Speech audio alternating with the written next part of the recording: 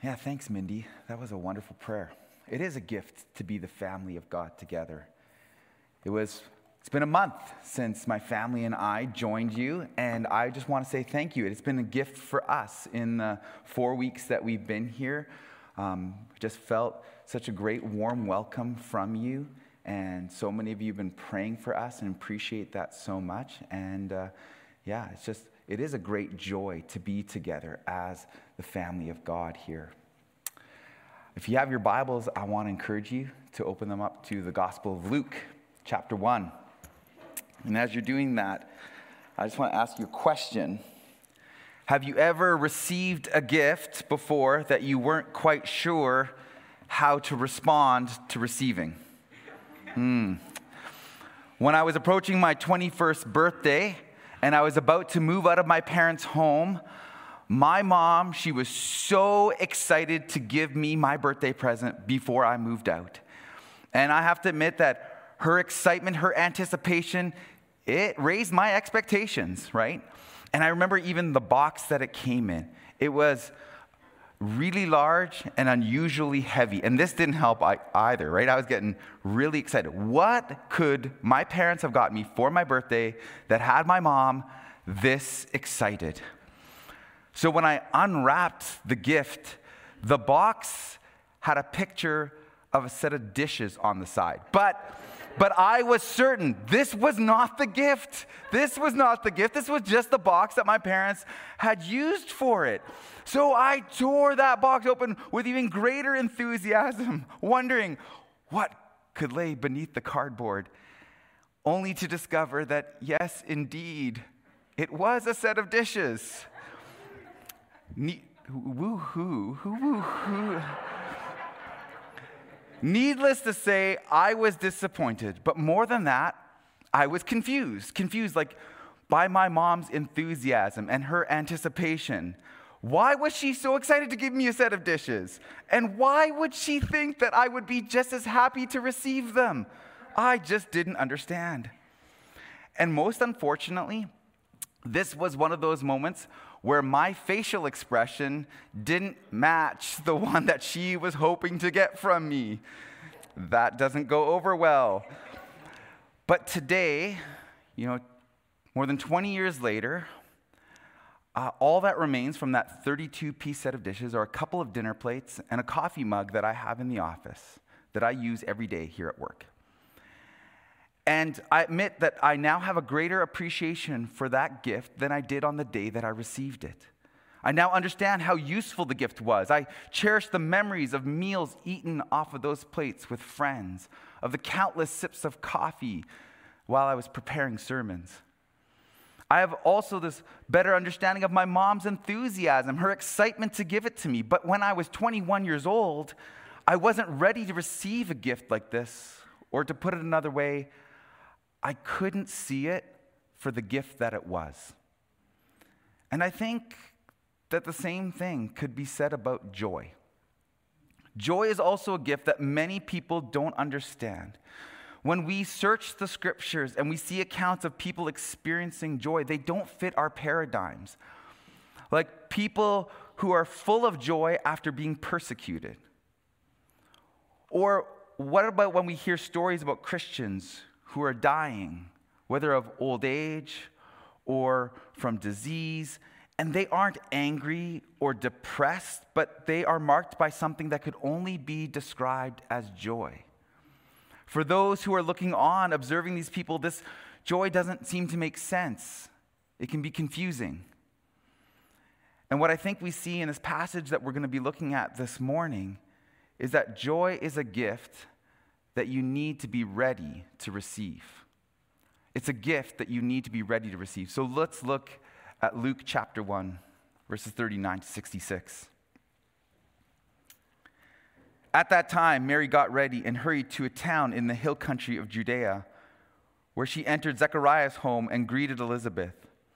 When Elizabeth heard Mary's greeting, the baby leapt in her womb, and Elizabeth was filled with the Holy Spirit. In a loud voice she exclaimed, "Blessed are you among women, and blessed is the child you will bear.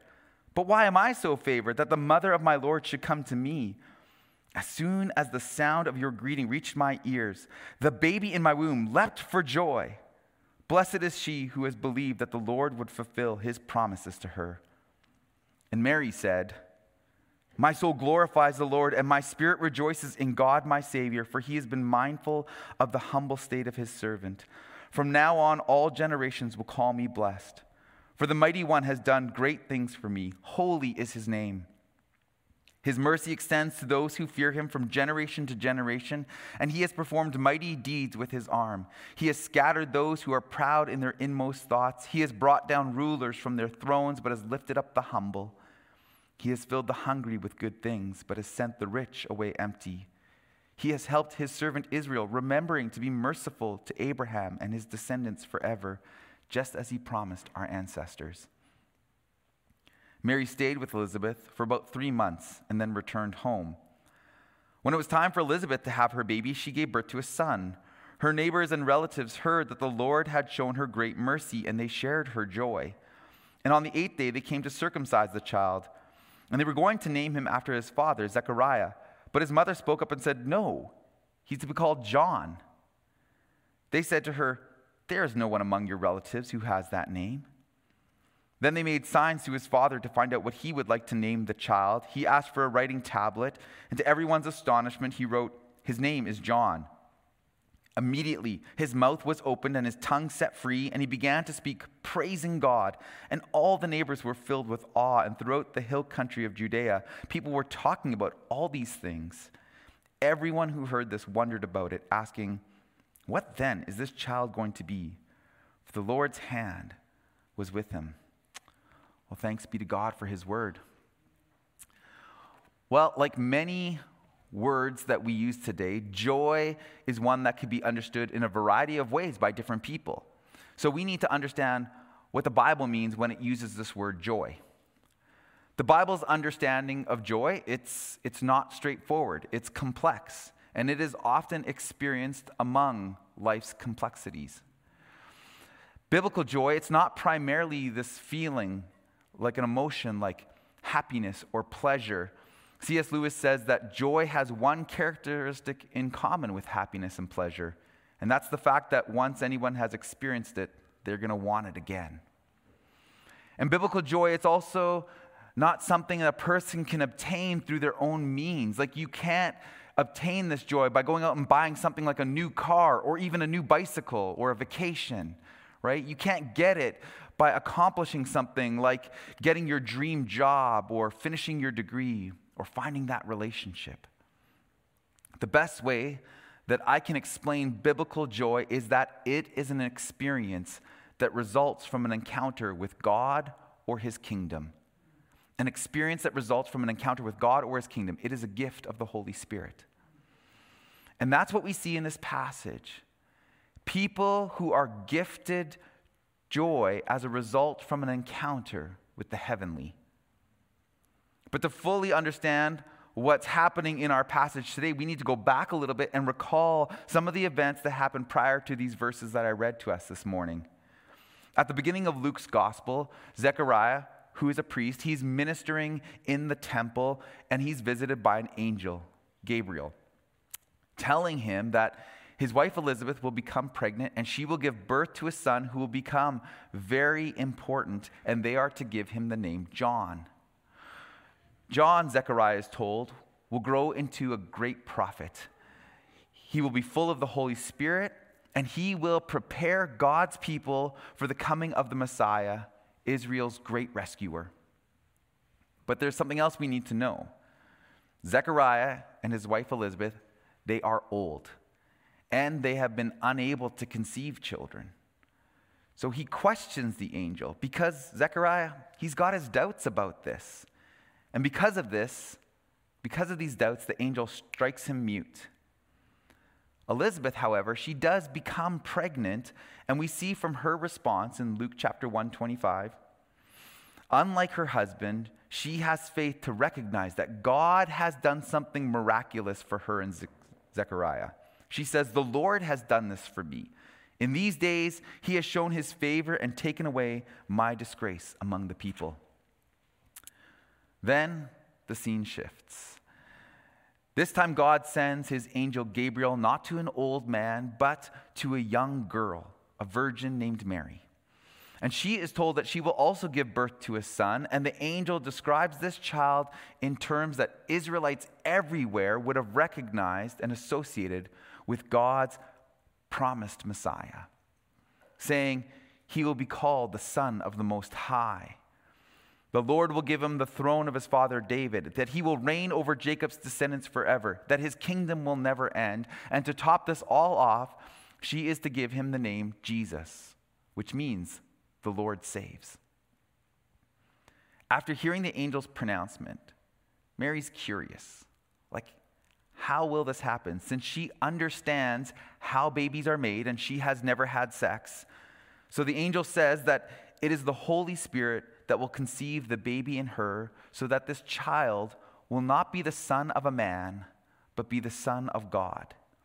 And as a way of confirming to Mary that she's not dreaming all of this up, that God is indeed doing miraculous things, the angel tells Mary about Elizabeth's implausible pregnancy. Unlike Zechariah, Mary, this young woman, she doesn't doubt the angel's news or what God is capable of. But like Elizabeth, by faith, Mary welcomes this.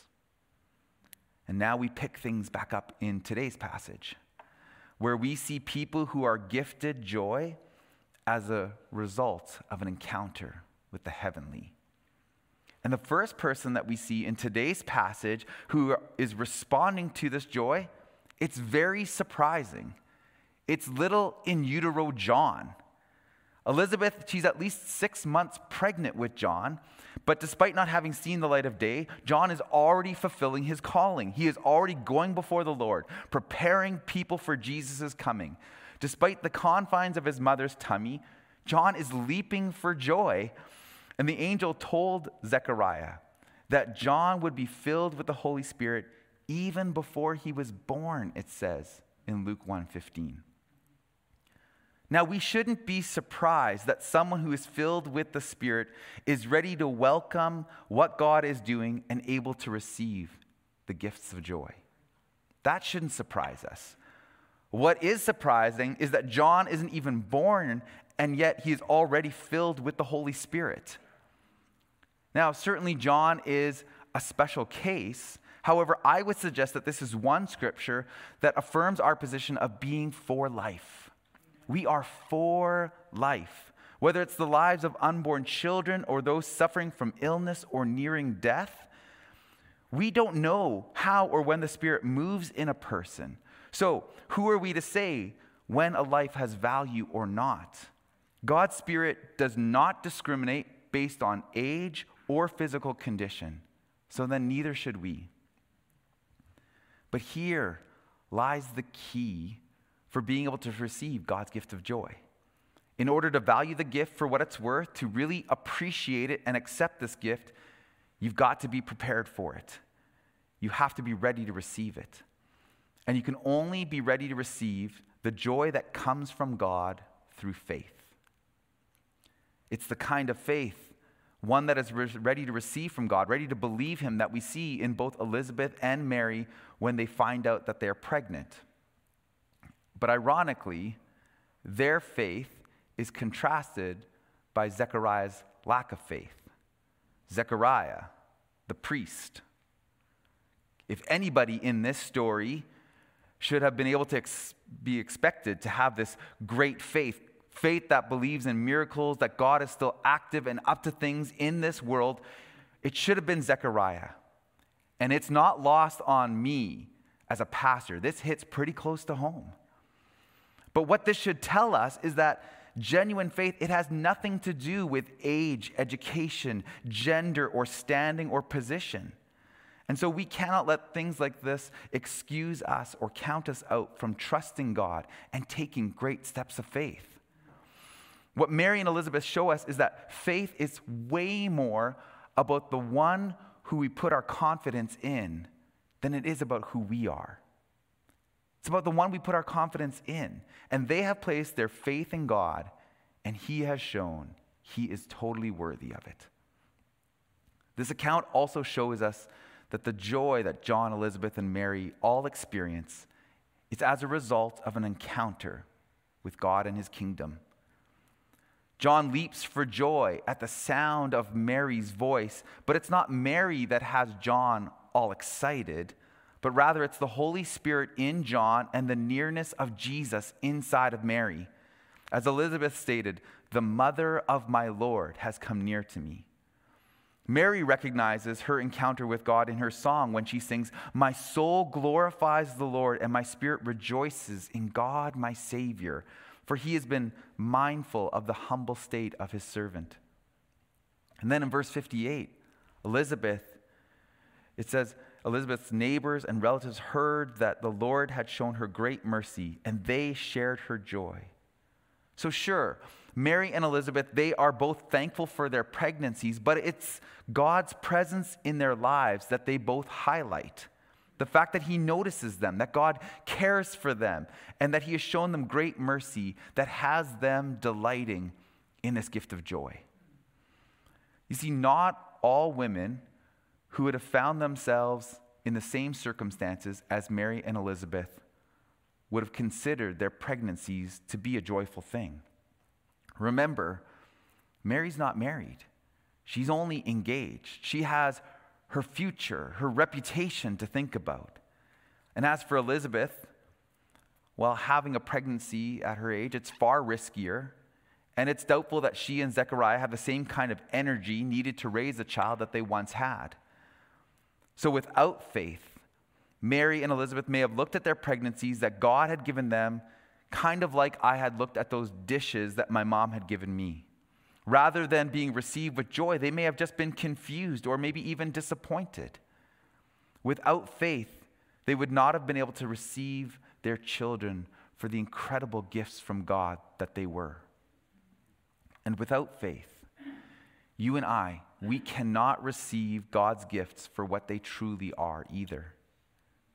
But they do. And they're not overwhelmed by the risks that their pregnancies present them with because, as they say, God has been mindful of them. He has shown them great mercy in the past, and so they can trust that he will continue to do so in the present and in the future. And we can have the same confidence that they had. The question that this passage, asks us, I don't think it's will God give us gifts of joy? I don't think that's the question we should be asking. I don't think it's will God be mindful of us, or will we have experiences with God? I think the answer to all of those questions, it's a resounding yes. Yes, we will. Yes, we have. In fact, that's Jesus, right? Jesus is God's gift to us. Sending Jesus shows us that God, he's been mindful of us. He has taken notice of us. He knows how much we need him, how much we need to be shown how to live, how much we need his grace and his mercy, his forgiveness in our lives that can only be had through Christ. God has given us the gift of joy through Christ and through his Holy Spirit. But I think the question this passage begs us to ask is, are we ready to receive those gifts? Are we, like Mary and Elizabeth, prepared to receive from God because we are placing our faith and hope in him? Are we believing that God is still active in our day, that he still is doing miracles, and yes, he can even do them in our lives? Or is our faith like Zechariah's? Skeptical, even a little pessimistic. Surely intellectually, I believe that God is capable of doing something special in our world and even in our lives. But chances are, he won't. That is not the kind of faith I want. That's the kind of faith that I'm tempted to have, but it's not the kind of faith I want. That kind of faith, it's mediocre. It's not full of the Spirit, and it's joyless. The kind of faith that I want, it trusts in God. It's the kind of faith that jumps for joy in his presence like John did. It's the kind that's full of the Holy Spirit like Elizabeth. It's the kind that sings of his mighty deeds both in my life and in this world like Mary does in her song. This is the kind of faith that recognizes that when it has an encounter with the divine, it is the kind of faith that experiences real joy. And it is the authentic faith that our Father in heaven, who gives us good gifts, offers to each one of us. Whether we've never considered ourselves a follower of Christ before, or maybe we've been following him for our whole lives, but have never experienced this kind of joy, he offers it to each one of us today. And what I love about this passage is the fact that Zechariah's story, it's not over. Sure, he's not the great model of faith from the very outset of this passage, but in those months while his mouth was shut and while his wife's belly continued to grow, so did his faith. And we need to remember that faith is all about the one we put our confidence and our trust in. It is not about ourselves. And God was showing Zechariah that he is worthy of great faith. At the end of this chapter, Zechariah gets his opportunity to demonstrate his trust is in God by naming the child John, just as the angel had instructed him to do it. And immediately after that, he's able to speak again. And he now uses his newfound freedom to do the most appropriate thing, singing God's praises. Zechariah's story should remind us we're never too far gone. We are never too old. It is never too late to trust God, to take steps of faith and experience his joy. Oh, that God would increase each of our faith, that he would fill us with his Holy Spirit and give us these gifts of joy. So how do we then become these people ready to receive gifts of joy? Well, if it is, like I said earlier, that it's received by faith, then it means that we need to be people who are continually looking to grow and mature in our faith. One of the things I think Mary and Elizabeth demonstrate to us is that humility is a huge part of this. Mary demonstrates her humility in her willingness and availability to be used by God, while Elizabeth's humility stands out because she recognizes that she doesn't even deserve to be where she finds herself. She says in verse 43, "But why am I so favored? Why am I so favored that the mother of my Lord would come to me?" So you and I, we grow in humility the same way, by being willing and available to be used by God, but also recognizing our unworthiness and God's greatness. I also think humility is probably what helped Zechariah to come around in the end. All those months in silence, not speaking, but reflecting on what the angel said, what was going on in his own home, right? It probably caused him to reevaluate his position. And I think that's something that we often need to do, each one of us, to take time to reevaluate our positions. And I think the best way to do this is by what happened to Zechariah, by being quick to listen and slow to speak. So we grow in our faith and we mature in it through humility, but we also grow by reading the scriptures. Now, Mary's song, which we didn't go into great detail this morning, it demonstrates she is such a wise young woman. She has a phenomenal understanding of God's word. She has searched the scriptures, which spoke of God's mercy and hope, victory over evil, and his coming to the rescue at last. And so, like Mary, we also need to be people who are steeped in the word, so that we can also recognize these encounters with God's kingdom when they happen to us. And then finally, like most things in life, I think we get better with practice. And I think this also includes getting better at receiving gifts of joy. So practicing receiving these gifts of joy. And so we need to rejoice. I think of rejoicing as different than the initial feeling of joy that we experience when we have an encounter with God. Rejoicing is something that you and we can do it over and over and over again, regardless of how we feel. Like, I no longer experience the same feelings that I have had from past encounters with God, but I can recall those moments. I can give him thanks for those times, and I can praise him for what he has done, and I can rejoice over them again and again and again. And this is also something that we can do with others, right? We join with them in celebrating what God has done in our lives and in their lives. And in this passage, it says that Elizabeth's friends and family did that with her. Her neighbors and her relatives, they heard that the Lord had shown her great mercy, and they shared her joy. And so we need to do that. We need to share one another's joy often, probably more often than we do right now. And so we need to tell each other about these encounters that we're having with the living God and with his kingdom, and rejoice together. And as we do these three things, as we grow in humility, as we grow in the knowledge of the scriptures, and as we rejoice with one another, I trust that God will continue to mold and shape us as individuals, but also as a community, into the kind of people who are ready to receive his gifts of joy. Would you stand with me? And when we pray, and worship team, you guys can come on up.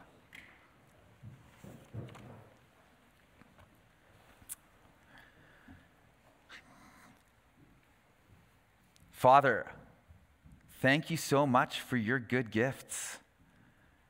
Thank you for Jesus. Thank you for your Spirit. Thank you for the body of Christ that we get to be a part of. We love you so much, and that you desire not just to have us be obedient, but you're a Father who not only loves, but knows how to give good gifts. So thank you from the bottom of our hearts. We praise you. And help us to see, give us eyes to see and ears to hear where there's gifts you've already given us that maybe have flown under our radar. Help us to be people who are not only marked by joy, but by gratefulness too, to the God who loves us. And so we want to do what Zechariah did. We want to praise you because you are worthy. We pray these things in Christ's name. Amen.